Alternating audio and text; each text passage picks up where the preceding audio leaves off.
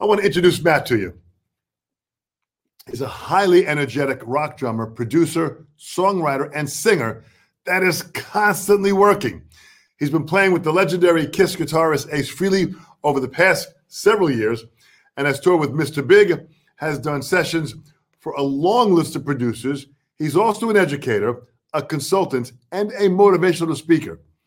And here to talk about navigating the music industry as a hired gun, joining us today from Connecticut, please welcome Mr. Matt Starr. Woo! Hello. Hey.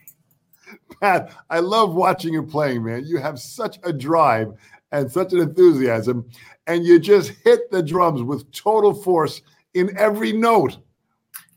That was the first thing I realized when I was taking lessons from a teacher, and then I went to see a band play live, and drummer hit the drums, a rock band, and he hit the drums so hard, and I was like, oh, you can do that?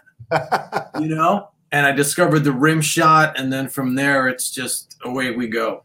All hell breaks out loose at that point, that's for sure.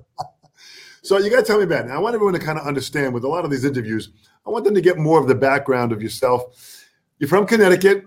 You started playing. What got you involved in music, and was drums came later on? I believe guitar was probably your first instrument, right? Guitar was my first. That was my idea. So I'm 7, 8 years old. I got a neighbor up the street, Scott Gabala. I keep mentioning his name. I haven't seen him in 40 years. He had a bunch of records, and he had a Kiss album, Kiss Alive 2. I opened it up. It's their stage from 1977. There's flames and sparks and these guys on the stage. And I had a feeling when I saw that I'd never had that feeling before, and I never had it since. And, you know, I can look back now and realize, I realized what I was here to do. But I just wanted to be in that world with those guys. I wanted to be on that stage. But when those risers came down and the fire went away, I wanted to just walk off with them and go do whatever they did. And I didn't know what it was they did, but I just was mesmerized. Yeah, here I am. And look, this isn't Halloween. This is like a Tuesday. You know what I mean? So just absolute obsession. And I had asked my parents to get me a guitar for Christmas one year. I found it in the J.C. Penney catalog, which is like the analog Amazon. It's like back in the day. And but they didn't get me a guitar. And I was all bummed out, and my mom said, well, why don't you play drums? You know, you could play in the school band. And so that in 6th grade, I don't know how old I was, but in 6th grade, that's when I first picked up sticks and started hitting drums. So at that point, you started hitting drums, you're playing, you're influenced by the band. First of all, the fact that you were inspired by Kiss, and then eventually in time, go back and you're playing with Ace Frehley and Gene Simmons. This has got to be the full cycle dream come true. Yeah, I mean, it's really humbling. And, you know, I get like, well, the little kid in you must be freaking out. And I've thought about that. The kid in me is not freaking out, because the kid in me goes, well, no, this is what we do, right? We pretend we're playing with them, and then we're going to – the adult is more likely to go, the odds of this are just astronomical. So how many millions of kids pretended they were – playing along, you know, with the guys in Kiss, and then how many actually get to do that and get paid to do that. So, but that brings gratitude and humility rather than, you know, the excitement. You know, it's a really good feeling, which is something I wouldn't have had when I was younger. So I'm glad it took a while to manifest. Well, the fact that you had that dream and you had that strong desire and you had that passion that you want to do it. Listen, when I was younger, I dreamt on going out on a date with Raquel Welch. That still has never happened. Sure. So it doesn't always happen is what it comes down to. Right. Why do you think it did happen?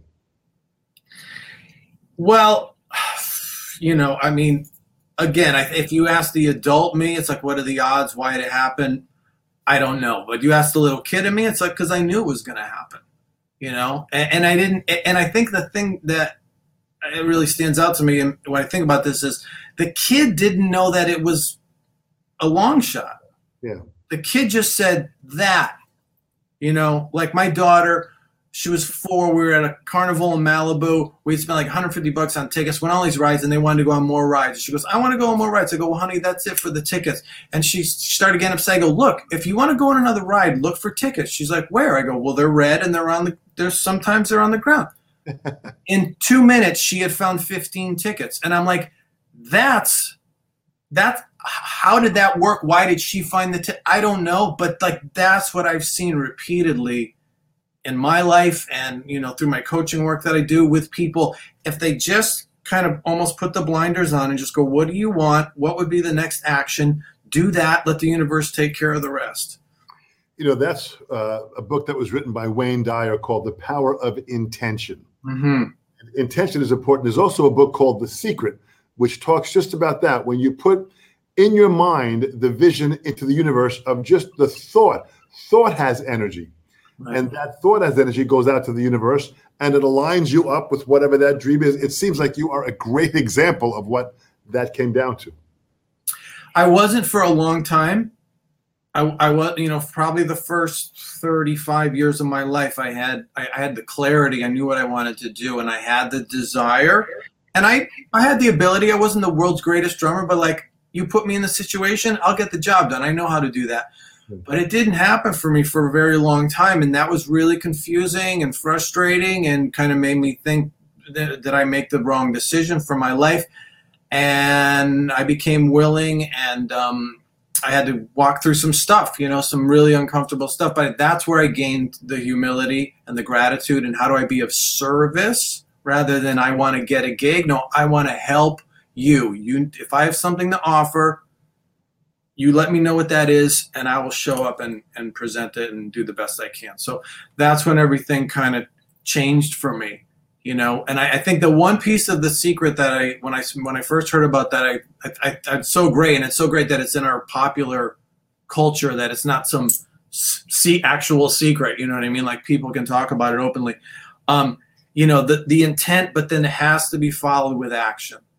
And I think either the people that thought it was nonsense, or the people that believed it thought like, oh, you just need to think about it and it'll happen. It's like, well, sometimes, but usually it needs to be followed with action, and then let go of the results, which seems crazy. But I equate it to baking a cake. You get the directions, you make it, you put the ingredients, you have to take the action, then you put it in the oven. You don't check. You don't keep opening the oven. Just go do something for 35 minutes or whatever it is, and come back and just know that it'll come to fruition. So there's like a lot of little steps in there, but I've had the pleasure of watching other people actually do that in their lives and go, this is real. I can't explain why, but it's real. And I know you've seen the same thing, It's been pretty amazing. Well, just so you know, I haven't given up on my dream on taking Raquel Welch on a date. So that's still kind of out there, just so you know. That's going to happen. You just put it out there again. And how many people are watching? Put it out there. Just picture Dom in the next post next to Raquel. So you're playing drums. Were you starting to meet different musicians? Were you hanging out with different players when you were young in the beginning stages? No, I grew up. There was 4 guys in our high school that had long hair, and we all had a band.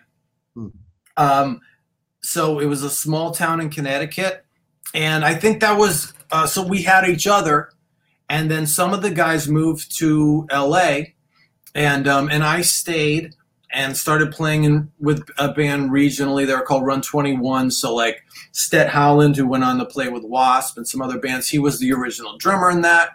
And then Doug Blair also went on to play with Wasp. For some reason, Run 21 was like a starting ground for Wasp.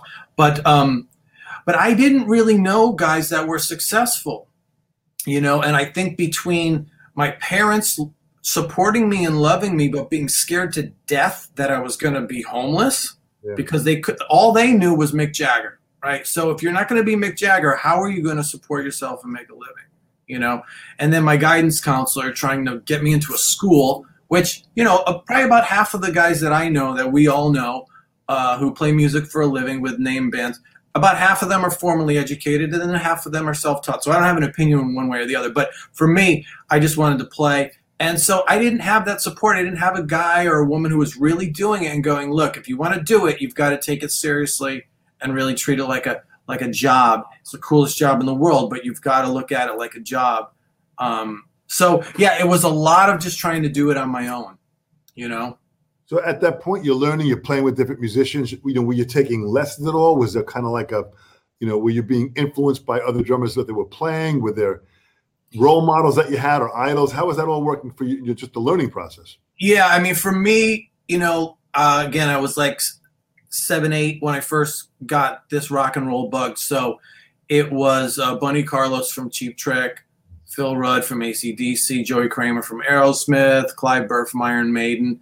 And those were kind of my nucleus of drummers. And then I a few years later, saw Tommy Lee. I saw Motley Crue video. And I mean, to this day, he's one of the most natural, gifted. His arms are just beautiful. The way he hits those cymbals, it's gorgeous, And I just thought, like, whoa. I was already playing drums, but when I saw this guy, I'm like, phew, I got some work to do. And his compositions were always great too. It's really powerful drumming. So those were kind of the guys. And then I read an interview in a drum magazine, and they mentioned Bonham. So I knew Zeppelin as, just on the radio, but I didn't realize, how great John Bonham was. And so this was probably my mid-teens, and I started going back. So then it was John Bonham, Mitch Mitchell, Hendrix's drummer, Ginger Baker, Jerry Shirley from Humble Pie, Simon Kirke from Free, Ian Pace, Deep Purple, Mick Tucker, The Sweet, like all of those, and I think almost all those guys I mentioned were British. Cozy Powell, these British guys that had grown up on the American rock and roll and then like the jazz thing, but they had brought it into this other thing, and it was powerful, and the amps got turned up a bit, and I love that because it has the swing. Like, I don't like rock. I like rock and roll, and it's got to have the roll. And the longer, frankly, the white guys had it, it got less and less roll. It was just rock. And so, but that late 60s, early 70s thing, I really love that.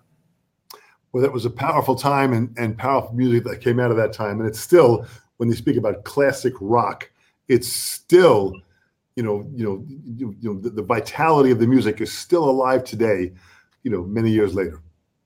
Yeah, it's amazing when you hear something. I was thinking about this. I heard Pearl Jam doing a cover of an early Who tune called "Leaving Here," which was like, there were the high numbers before the Who. But I heard this. They go, "This is my new favorite band," because it had the rock and roll thing. And then they go, "That was Pearl Jam," and I said, I guess I got to listen to Pearl Jam more, but it was a cover. But that energy was just infused into the composition.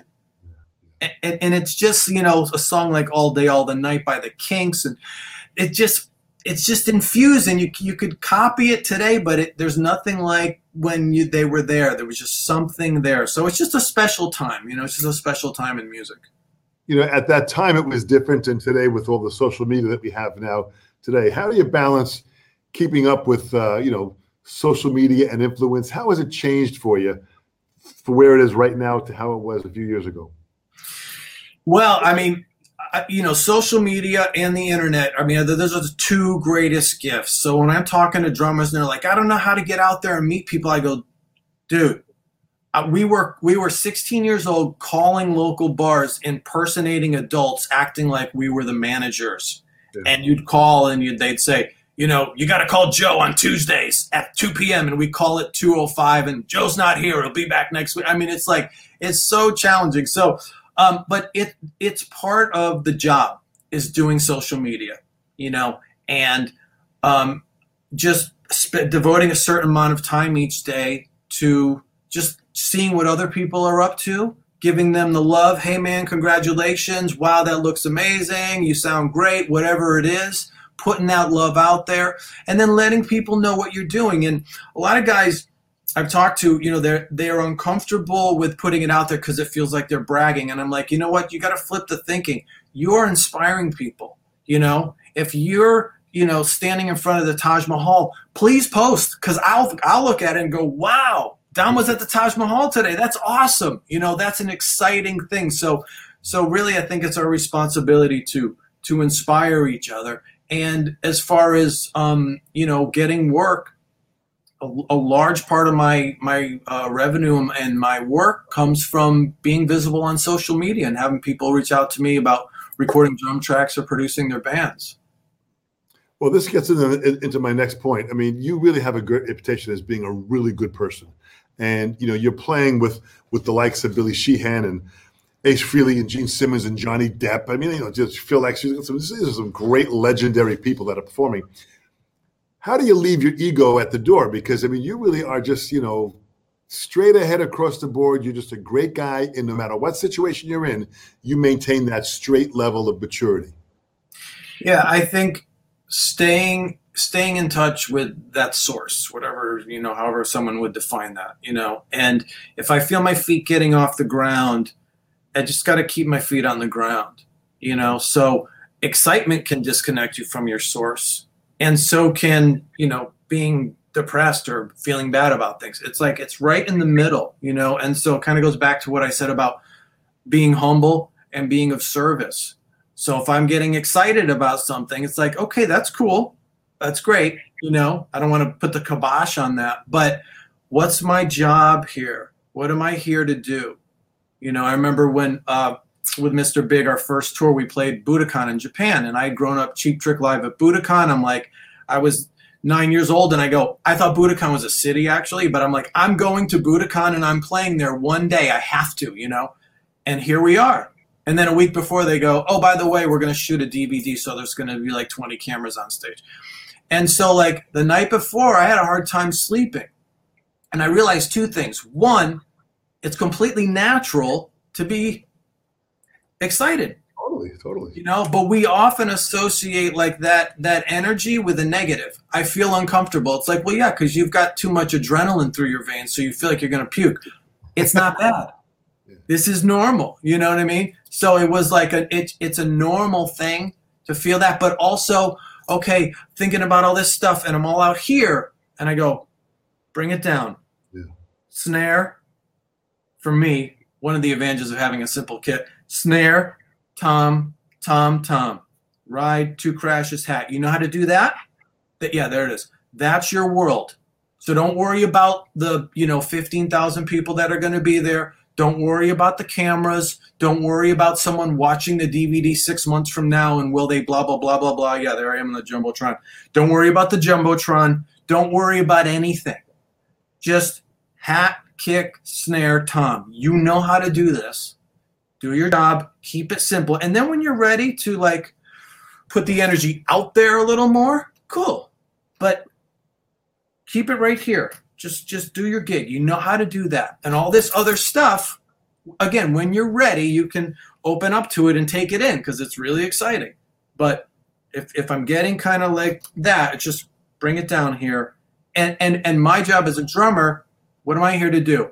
I'm here to make sure that we leave no man behind. So if the singer's like, all right, rock and roll on that, and the bass player's going like this on his head, I'm not going to start that song. Right? I'm going to wait. I'm going to make sure everybody's cool, and so that's my job, to make everybody else look good. If we get lost or something happens okay, that's why I don't do a lot of fills. It's like, I'll let you know when something's going to happen, but until then, I'm just going to cruise along and then like give you that fill. So if someone's lost, I got to bring them back in. I got to land the plane. And so like, if I'm focused on all that, that's plenty to do. I'm not thinking about me. I'm thinking about you. And then guess what? I'm going to have a good show and be about the best I can be. Well, that's a great attitude. But that attitude's got to be. You got to work on that. You have that's something where you have to kind of be very aware of it. That's humility combined with respect, combined with self-confidence. There's a lot of qualities in there that are very important to be aware of. Yeah, I mean, I'm a pretty cerebral guy, so like I don't have to necessarily figure out everything, but I kind of got to be able to wrap my head around it, And so in that respect, it's been helpful.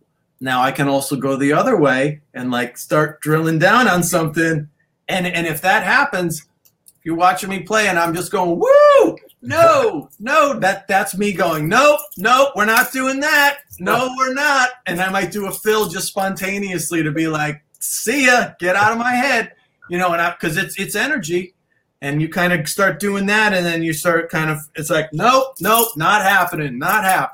So I would just physically kind of purge that, so that that can happen every once in a while. We all, I think, if you do anything well, you're probably your harshest critic. But the time for that is not while you're on the field. it's after when you sit down and you watch the game, and then the coach says, "This here, we can do this better." So, yeah, but that happens. Well, that's a good line. As a good soldier will say, pay attention to the battle. We'll discuss the details after the battle, but stay focused on the battle. And that's really what this is like. You're inside that battle. You got to totally stay focused on what you're delivering. Yeah, absolutely. Absolutely. Well, and really pay, I don't, I appreciate your comments on my playing. Yeah. And it's about each note. That's why I don't typically play a lot of notes. That 2 and 4, I am like diligently just worshiping that 2 and 4, like guys like Phil Rudd that could just. I realized when I went to see bands, I'd be in a Coliseum and they'd play stuff over the PA, and every time AC/DC sounded better than anything else because of the space, and it worked. And so for me, that was always the thing. Like, let me get that together, then I'll add some other stuff. I haven't gotten that together, I'm working on it, right? But like, you know what? I'll do some stuff at the end of the song and whatever, but to really like adhere to that quarter note. And I've had a shift where it was kind of like it's the 1, right? It's the 1. It's the 2 and the 4. It's for me, it's the 2 and the 4. If that as long as that's going, because when you're clapping your hands, unless you're my mom at a wedding, she claps on the 1. But you're clapping your hands on the 2 and the 4, like that's the thing, that swing is happening. So as long as that's happening, I try and apply that into all my fills and stuff. But just the focus on that 2 and 4 just dropping at the same point every time, no matter what's going on, and that kind of becomes like a hypnotic thing. And that's a handful of work right there. So that just that keeps me focused, But you sure do drive it so well, man. And when you play, it's very clear what you're playing. There's no white noise. Every note is very clear when you're playing, and you deliver it. And listen, you're driving an incredible amount of energy with these great ledges that you're playing with. How do you prepare for a tune or a gig or a session? How do you prepare, just mentally, physically, and performance-wise? How do you prepare yourself? Well, I think the first thing is that I've done this enough where I go, this is going to go well. This is going to be great because that thing can get going and like, well, what if this and what if that? And it's like, you've done this enough, right? Yeah. Always works out, right? Yep. Everyone's always really happy. Yep. Okay. So just let's know that. Let's put a pin in that. For session work, if I can get the music ahead of time, I'll spend time with it. I'll listen to it like a week before and just make sure there's no curveballs, right? So if someone sends me a song and it's kind of a straight up rock thing, okay, cool. If someone sends me a song and it's a Dream Theater thing, I'm like, okay, I'm going to need to really drill down, but just to know what I'm working with ahead of time.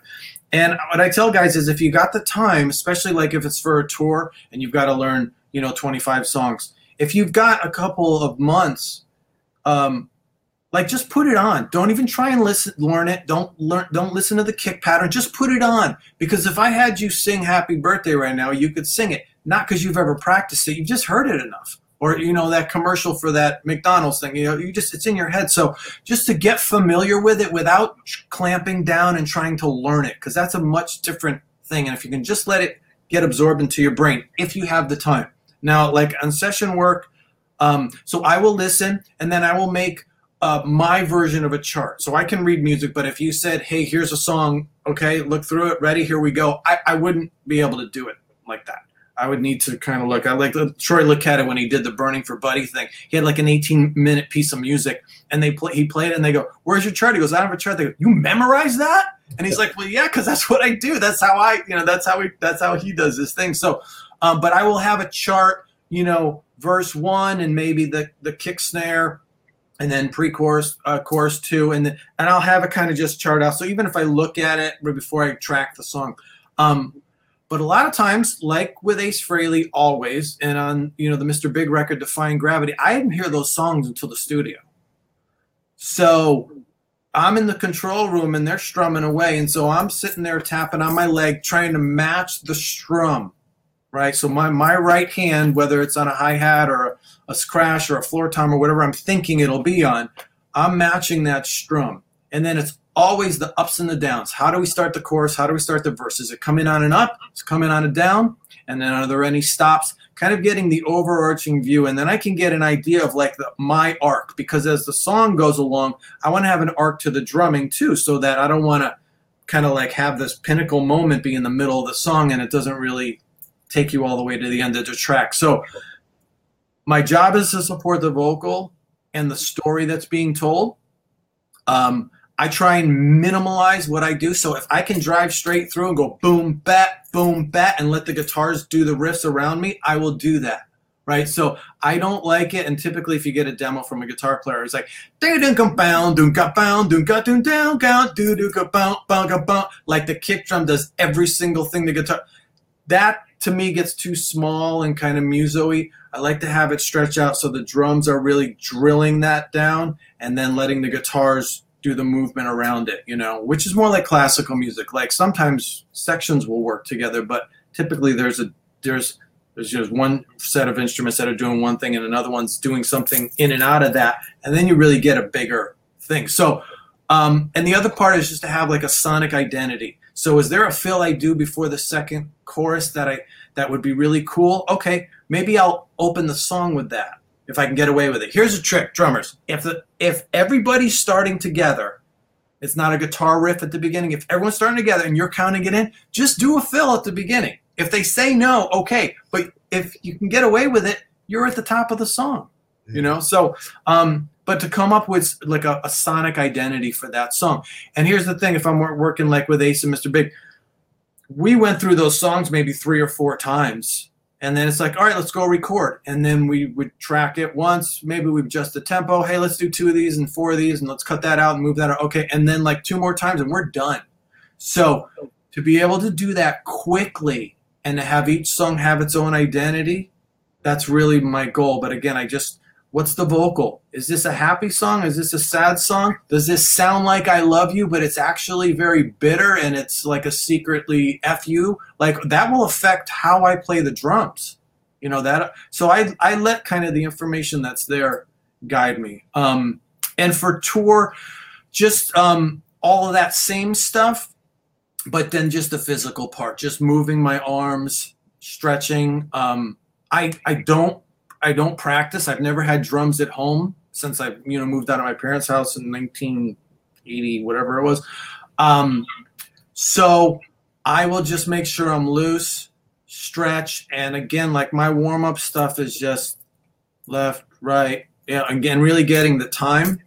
1, 2, 3, 4. 1 and 2 and 3 and 4 and dun dun dun dun dun dun dun dun dun dun dun dun. Like that. That's all I do in a night anyway. Like you can only chop up the time so many different ways. So again, if I've got that groove happening, and it's funny because sometimes I'll put on a click and I'll start playing and I can feel the resistance. I'm not right on it, and it's like something inside me is just going, no, we're not going to surrender. And it's like I gotta calm myself down, and it's not like I'm wildly off, but I'm just like, I can't really land it right on that click, huh? All right, let me shake it out. So it's a very physical thing, and that's what I'm focused on, and then just everything else kind of flows from that. But it's like ground up. I think some of the best shows I've had is when I've been completely exhausted or angry about something, and I'm like, okay, take this aside. We got to go to work. And I go out there and I'm like, okay, I'm going to do this show and I'm going to do a great job, but like I'm not really happy about this right now. And then I end up, because my feet are on the ground, then I end up having an amazing show and I'm like, note to self. I mean, I don't want to upset myself or exhaust myself, but there's something about that, just being like right on the ground and take it from the ground up. Well, that's so great. So what happens with if you're trying to balance what an artist is asking you to play or what you feel you want to play? Is there a fine line between that where you might know, because it sounds like what you're looking at is the composition. You're looking at the bigger picture of the composition of what you want to play. So it's a point where you have to kind of you walk on a very, very thin line for what they want. I mean, does Ace tell you what he wants to have or certain grooves or fills? Yeah, sometimes. Sometimes, I mean, that's part of the advantage of growing up listening to somebody and then working with them.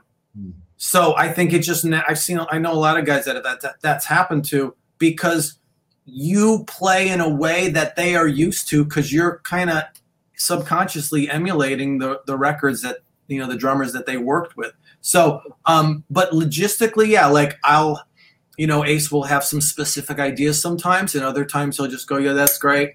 I never worry about me in there, because the most important thing to me is the feel. And so if you just tell me, I want you to play boom, bat, boom, boom, bat through the whole song, cool, no problem. I'm not worried. I'm gonna put a flam in there at some point and give it a little something, but I'm not worried, because I'll be in there, because I got my thing, I got my feel. I'll tell you the story. There's a song called "Rockin' with the Boys" that Ace had, and the whole song is boom, bat, boom, boom, bat, boom, bat, boom, boom, and it was a lot of that.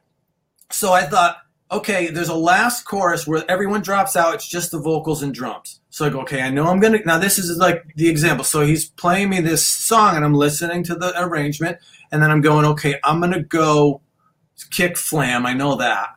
But I want to put a little something in there, but not mess with that boom, bap, boom, boom.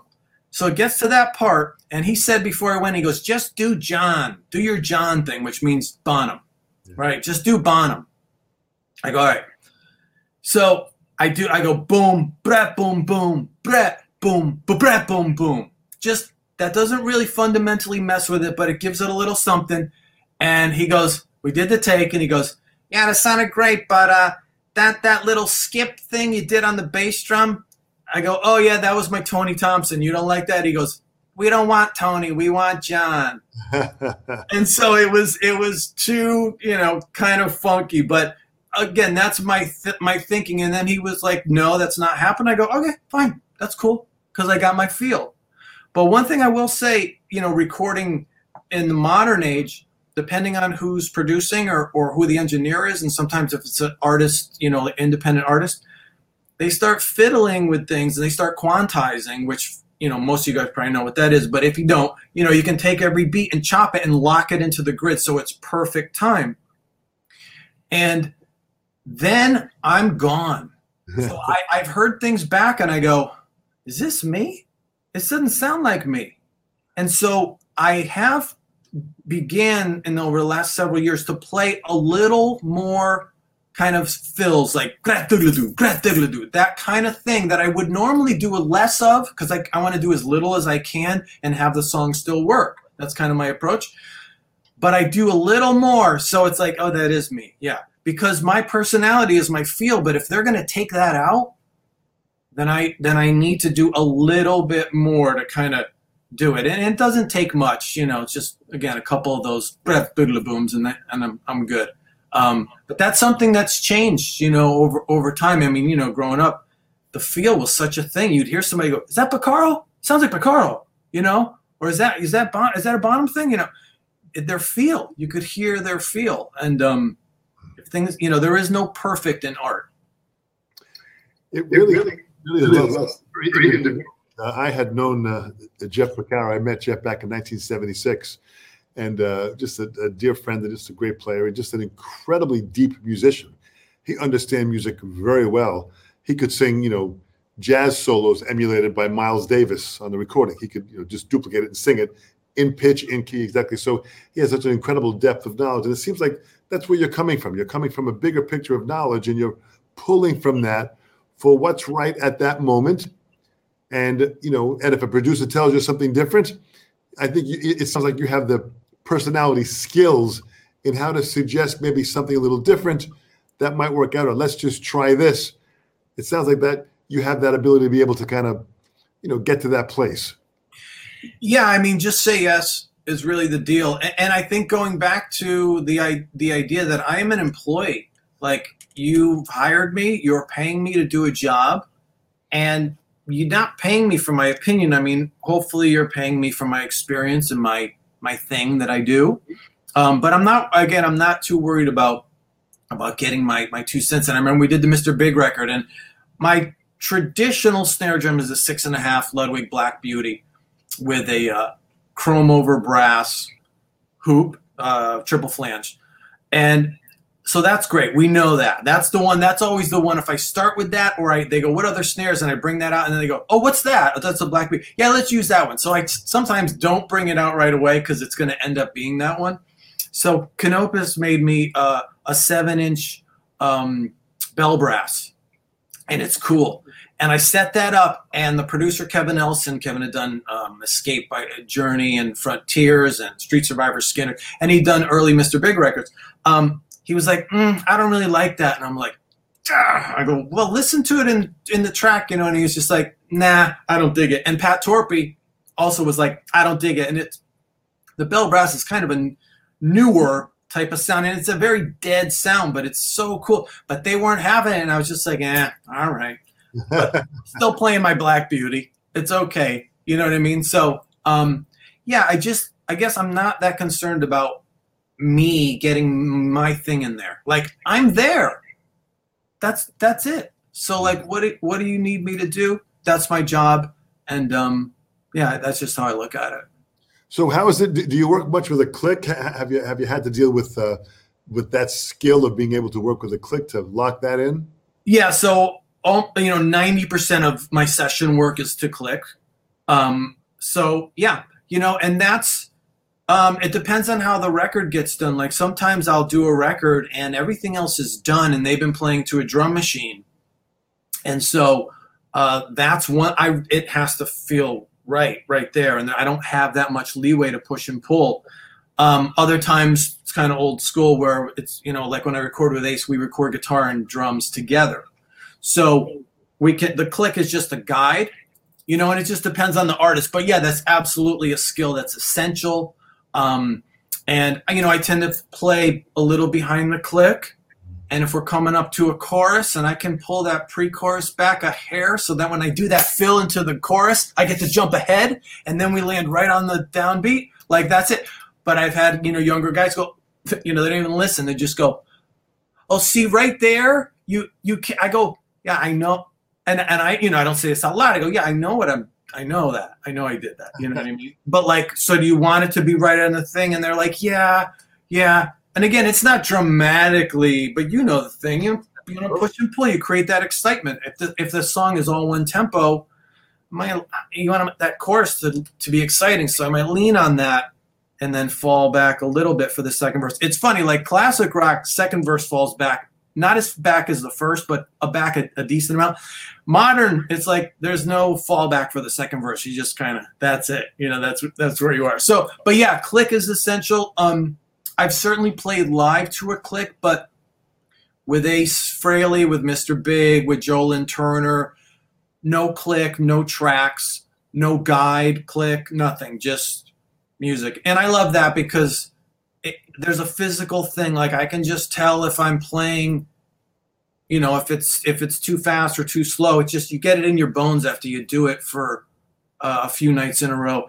And look, depends on the size of the place. Like, how's the slap back off the back of the hall? Like it can breathe and be more exciting. And some nights you just need to kick it in the ass a little bit and just drill down on it a little bit. And so I like having the autonomy to do that. But for any up and coming drummer, absolutely get comfortable with that click.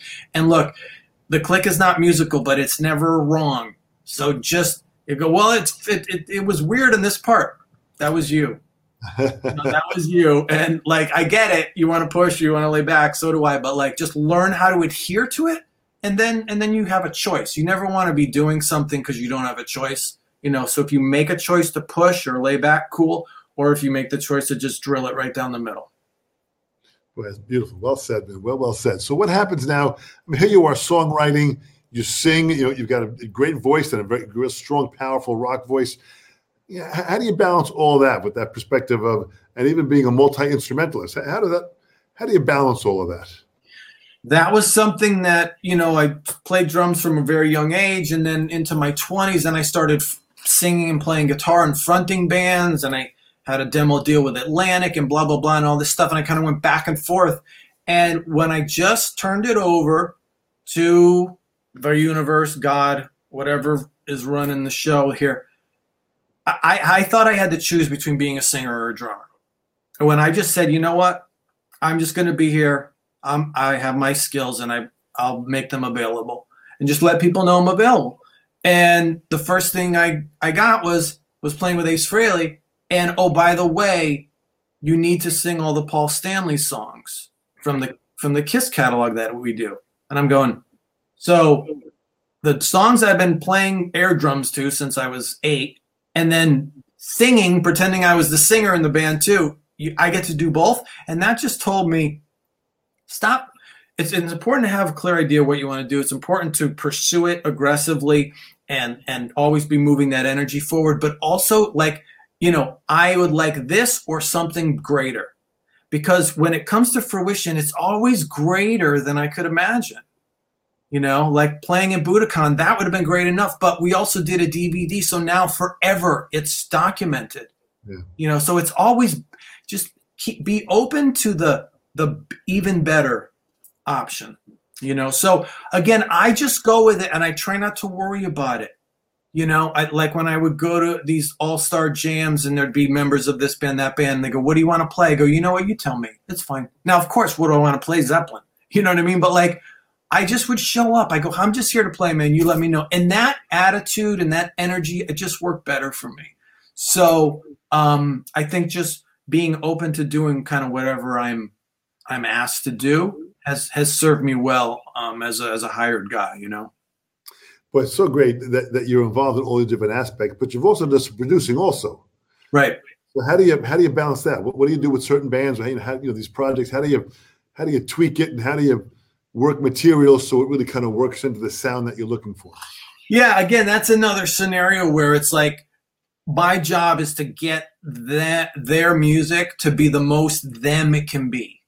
Right. So my favorite records are always the bands that they had the most them sounding record. Right. So I'm here to facilitate, is a rather sophisticated word I like to use, to help them facilitate. So like what's the vision for this? What's your message? What's the goal? What are you trying to say? Okay, then let's have that be infused into everything we do, every word. How we approach the sounds, how we approach the tones, I mostly work with bands. I like working with bands. Bass players are different from drummers, are different from singers, are different from guitar players. And the morale is the number one thing. The rule I have that I learned from when I was back, being a band member in bands is if someone suggests something, it's way easier and way less time consuming to just try it rather than to explain to them why their idea sucks and it's a waste of time. Plus, you're going to make them feel bad. And most times, if it's not a good idea, the first guy to say that is the guy who came up with it. Hey, what about this? Well, hey, let's try it. Well, I don't know. No, let's just try it. Ready? Here we go. Try it. And then after the guy who came up with it goes, nah, it sucks. Forget it. Sorry. Thanks for trying, though, guys. So the morale is really important. And some bands, I get involved in the writing, get involved in the arranging, talk about what the bass is doing, kick patterns and stuff. Other bands, it's like, no, I just need to capture this. I just need to accurately document. And the thing I always hear is like, it never sounds on recording the way it feels live. So how do I make that happen for them? How do we, and that's just more technique of producing and mixing as far as like getting it to sound and feel that power and energy that they have when it's live, but also be something they can listen to again and again and again. Nice. Just, if you would, just talk briefly about negotiating and rates and some advice to give people on how do you work the value of who you are for what you're doing? How do you find that balance? Yeah, I'm so glad you asked me that, because that's such an important thing. So first of all, don't say I don't care about the money. Stop saying that. If you say that, don't ever say that. Oh, the money's not important. I just want to play. It's important. They're both important, and one doesn't negate the other. So, I believe it was some king centuries ago who hired some jester, and then the jester was like, well, I'd like to get compensated. And the king questioned his commitment to comedy because he wanted to get paid for his time. Right. So that continues to this day where, if you want to get paid or you want to get paid a certain amount, you must not really be a musician. And that is a lie. And the only people that propagate that are people that don't want to pay you or other musicians who are broke. Okay, so just those are some things that are really important. As far as like the self-worth thing, like how do you know your worth? I have my rates, but whether in my heart the worth is there, I think that's that. Set a rate sheet, create a rate sheet, set your rate, and get a good rate that makes you uncomfortable, because that's how you know it's good. And your self-worth, some days I feel worthy, some days I don't. But the longer I do this, it's just business. But if you wait for yourself to feel worthy or have self-esteem, and I'm not even sure what that is. I mean, I know technically what that is, but do I have self-esteem? If you are in my head, you might not think so. You know what I mean? But what I'm here to do and take the action. So as far as negotiating, some guys go, hey, can you play on this record? Okay. And then they go, what's the budget?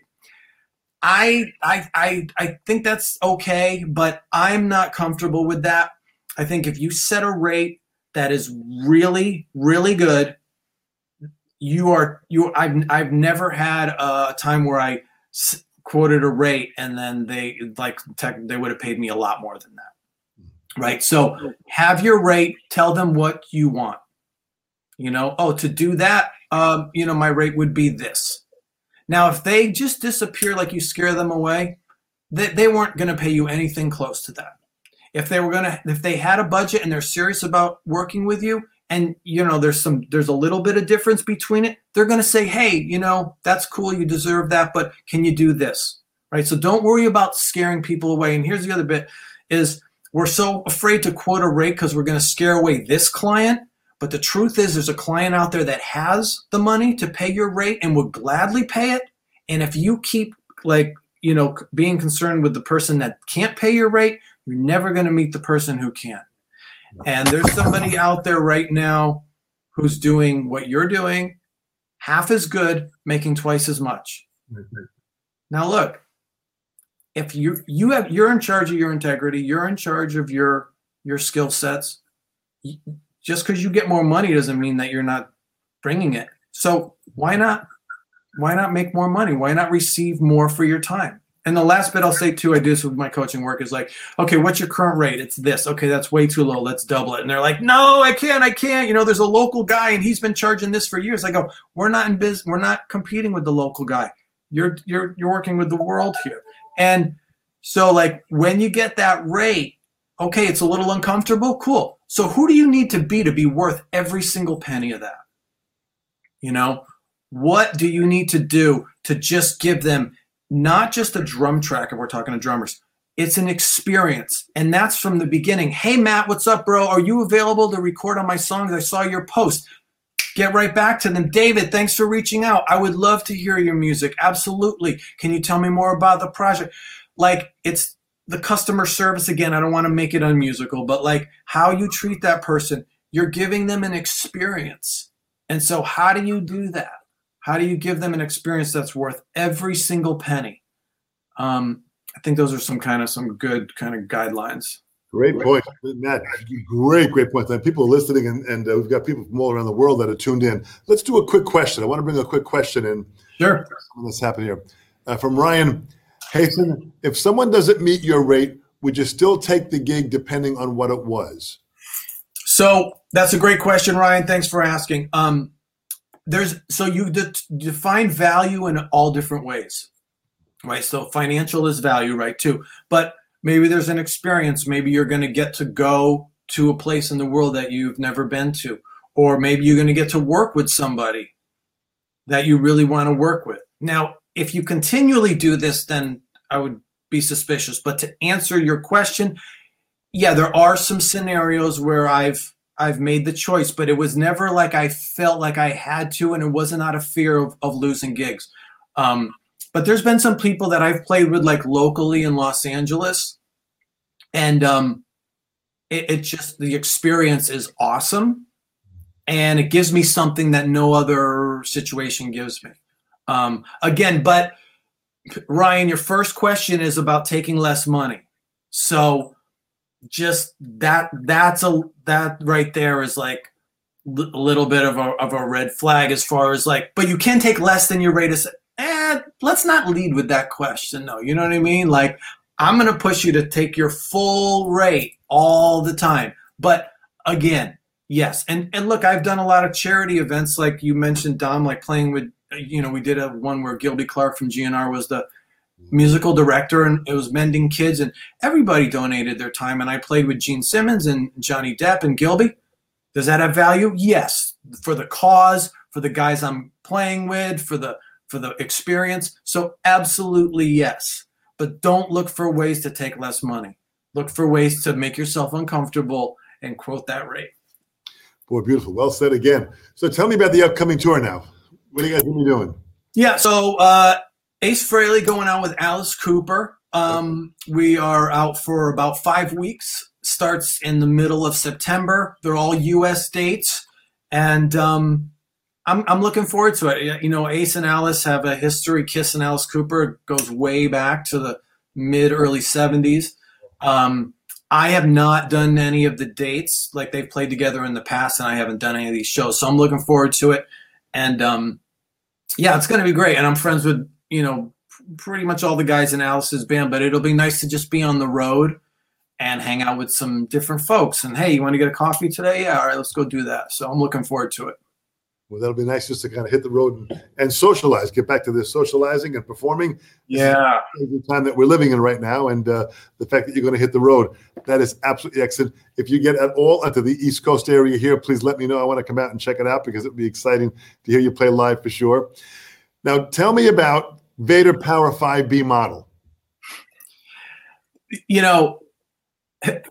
When I was looking for a drumstick, I played all the other brands, and I'm not going to mention any other brands, but they would all at some point just break in a weird way for a random reason, like a rim shot or on the bell of the ride, just like explode on me. And so like what happened is I got nervous. I was like, I need a brand that's going to just be rock solid. And Vater's wood is the best wood in the business. I've said this to Chad so many times. I hit rim shots on all of my drums at different points, but always that snare drum. And man, they'll just start getting split, but they won't break. And I don't know if I'm cheap or just I'm honoring the stick and I don't want to end it before it's time, but like these things are just indestructible. And for me, specifically on the Power 5B, I want gravity to do the work, right? So I don't want to do more work than I have to. And I chose this stick because I needed a stick that had the power, but also I could basically do 30-second note rolls if I needed to. And if I went bigger than that, I was like, it's a little hard. And this one was perfect. The taper's great, and that acorn on the end is really powerful. And so I love these sticks, and they've been so good and super consistent, and I love them. Well, to watch you playing and to have that piece of Vater wood in your hands and you able to drive the bands that you're in, as with this upcoming tour, it'll be exciting to see you put those Power 5Bs into action. I can't wait. I gotta get my calluses back. It's like I have like I got a little thing there, but I got normal hands now. So we gotta that will be tour preparation. I'm sure by the time you hit the road, it's going to be back in action 100% of the time. So, Matt, I thank you so much for joining me here for the Vater Company. This is so great to have this opportunity. You are really out there making a difference, and you really are driving the force. And as a great leader in the drumming community, I thank you so much for the excitement that you're producing, the great music you're producing, and the enthusiasm. When you hit those drums, you really deliver it. Awesome. Thank you. I appreciate the opportunity to talk to everybody, and hopefully some stuff I've said has inspired you guys. Absolutely fantastic, man. Thank you so much. And thank everybody for joining us. This is incredible. We've had some great people join us here. We'll see you all next week. Bring it on. We'll have some fun. Matt Starr, thank you so much. Stay well and be safe. You too. Thanks. Bye-bye.